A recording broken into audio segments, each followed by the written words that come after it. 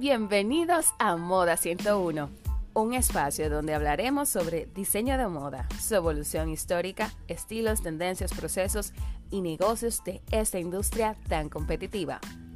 Yo soy Alfa María, diseñadora de modas, y quiero que me acompañes en este camino de constante aprendizaje y curiosidad. ¿Qué dices? ¿Comenzamos?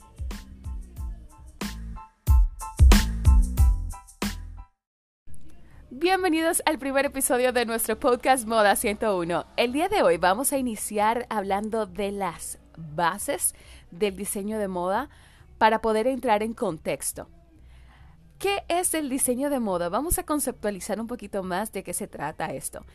El diseño de moda se encarga de diseñar ropa y accesorios creados dentro de las influencias culturales y sociales de un periodo determinado, en el cual se ve reflejado el estilo, las ideas y experiencias del diseñador, según sus principios de composición, sus conocimientos y talento. Tenemos que tener en cuenta que la moda no siempre es un arte, porque al final del día esta busca ser una fuente de recursos económicos, un negocio. En cambio, se reconoce más como un estilo de vida, porque para diseñar se tiene que conocer al cliente desde su nivel económico, gustos, lugares que frecuenta, entre otras cosas. Y no todo el mundo puede acceder a estos servicios. Para lograr tener excelentes resultados en la elaboración de prendas de vestir, debemos tener en cuenta los siguientes fines. El primer fin es un fin estético, que se vea bien y que pueda crear una respuesta en quien lo observa, una emoción, siendo la belleza su único eje. Fin número 2, fin ergonómico. Este se trata del diseño de una cobertura en perfecta armonía con la fisiología humana, que caiga bien en el cuerpo humano, haciendo que éste mejore en uno o varios aspectos. Sabemos que dependiendo de la forma en que nosotros vestimos, así nos podemos ver exuberantemente bien, o puede ser que no nos favorezca. Entonces, aquí entra este fin, el fin ergonómico, que tenga esa proporción y balance con el cuerpo humano.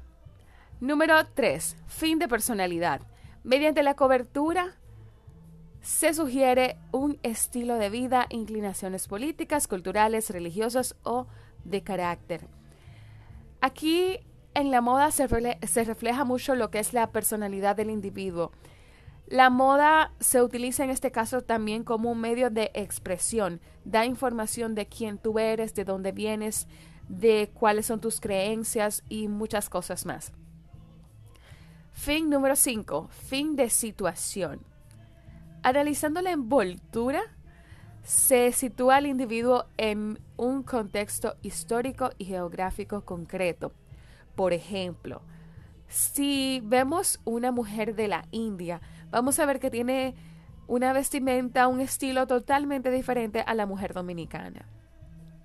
Y fin número 6, fin emotivista. Mediante la imagen que se proyecta, se induce a una respuesta emotiva.